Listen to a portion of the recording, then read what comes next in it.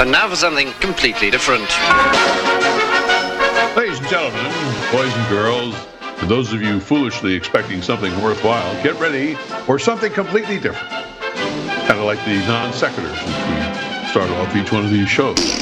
You know, there are a lot of stories in the news today, but since the blow-dried set on a multitude of networks are all over them like white on rice, from here on, I'm going to be focusing on something completely different. That's the whole idea.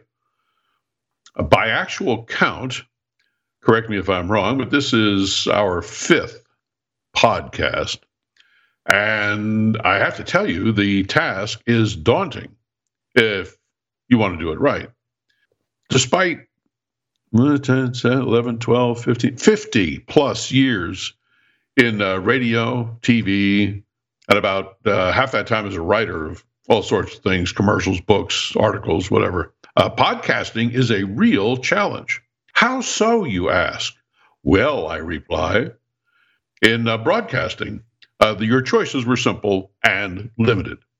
As a DJ, now referred to as air talent or unemployed, you work for a station that played, top 40, hard rock, adult contemporary, country, soul, classical, whatever the format.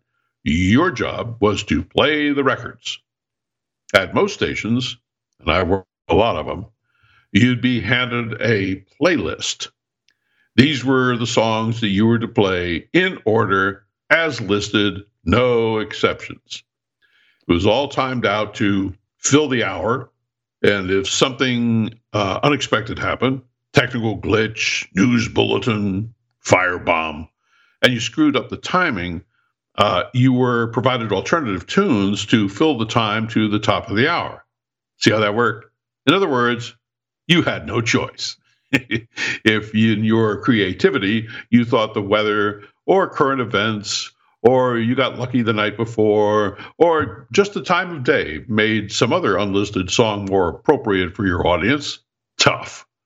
Subliminate your creative brilliance that will dazzle your listeners or risk getting fired for failure to follow station policies and procedures. I was fired several times. Entertaining the audience was always a lot more important to me than following some playlist when the next song on the list sucked. I got to tell you, if you never thought about it, a lot of songs that sucked got to be hits anyway. Take anything by Hall & Oates, please. Like most of the people in management, program directors don't like to be told their taste in music sucks or have their orders contradicted. For me, it was always a value judgment made on behalf of the audience, not the program director's ego trip. Even with the growing reputation for being hard to manage, part of my personal file I was actually kind of proud of. A few PDs thought it wasn't a problem for them. The other qualities that I might bring to the studio were more important for ratings and for the station making money, so I was hired to perform at some of the biggest stations in the country. And at this point, you might be thinking, so what? Didn't you say there are 800,000 other podcasts I could be listening to right now? Good point. What is the point? Well, first, you may be someone who has had the questionable distinction of never having heard me before, anywhere, or read anything I've ever written. Since you're here and listening right now, that would strongly indicate your luck has run out, unless you hit the stop icon right now. Okay? Assuming you're still here, suggests you're willing to take the risk. Good thinking. Now, along with the getting to know me part, what I've just been blathering about is to get to the subject of these podcasts. And yes, Virginia, there will be more of them as long as we keep paying the electric bill. Podcasting presents different challenges than being a DJ or a talk show host. There is no playlist. There are no control freak program directors or consultants telling you what and how and when to do something or else. It's all you, baby. Or in this case, it's all me, baby. And since very few people do this just because they have nothing else to do, just like a real broadcast talent, you want your audience to get what they came for and get it better than anyone from anywhere else. With those 800,000 other podcasts allegedly in existence, The challenge is formidable. But a few, Joe Rogan comes to mind, have pulled it off and very successfully. Now, I have no wet dreams about becoming the next Joe Rogan. If anything, even approaching that level of success were to happen, it would be, as they say, organically miraculous. I'm not opposed to success. I mean, maybe it's just because I've already received my success merit badge with the coveted Nomad cluster from repeated moves to major markets. I'm happy and a bit startled that we're on the iHeart platform, since that company fired me twice already, but we're also on a bunch of other outlets with the guts or desperation to make us available to an unsuspecting audience. All this having been said, the next logical question is, okay, I got an idea of who you are and where you came from, but why are you here? Are you running for vice president with Ross Perot? Since you're not trying to be the next King Kong of podcasting, what's the point of me squandering my valuable time listening to you? Those are excellent questions. I'm glad I thought of them. First, I can assure you I'm not here to an overdose of altruism. You can get that from your minister, your rabbi, or professional liberals anytime, anywhere. At my advanced age, and without getting too personal, I can truthfully say I will never see 39 again, or 47 for that matter. And I cannot drive 55. So from this perspective, and thanks to the objective introspection required to air intimate elements of personal philosophy, I discovered an inner sense of urgency. To quote the late Lawrence Welk, time is running out and we haven't even played the polka yet. Now, I understand only Stan Freberg fans of a certain age will appreciate that oblique reference to Wonderful, Wonderful, one of Freberg's parody songs from back in the late 50s. You can Google it if you want to appreciate the relevance. But sometime, well, actually all the time, is always the enemy.